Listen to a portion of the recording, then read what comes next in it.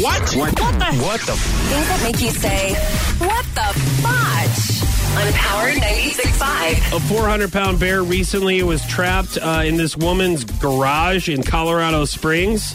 She said the bear followed her into the garage as she was returning home from running an errand. She was just sitting in her car. She had the window down. Roll up your window, lady. And if you see a bear following you in the garage, close the garage. I guess it followed her, and then she closed the garage. Leave it open so it may be the chance that it would leave again. And roll your window up. Right. She heard, this is what she heard, quote, heavy breathing, deep moaning. What? And she was very confused. Then she was eye to eye with the bear. It didn't want to leave. The bear eventually left after searching a refrigerator. So I don't know if obviously the refrigerator wasn't in her garage. I'm very confused by this story. Here's what I'm not confused by.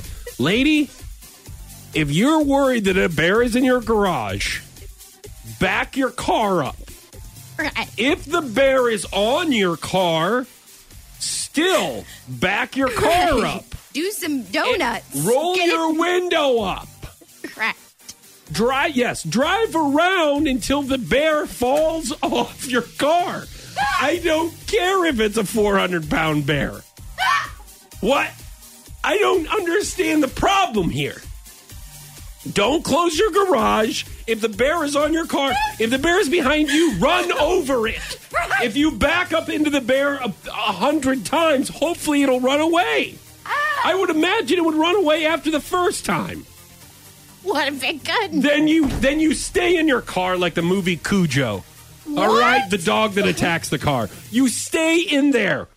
Or you just drive away. Don't go, let it in your garage and drive away and call someone. Why is this a story? Well, this sounds like something Sarah would do, actually. What the fudge? On Power 96.5.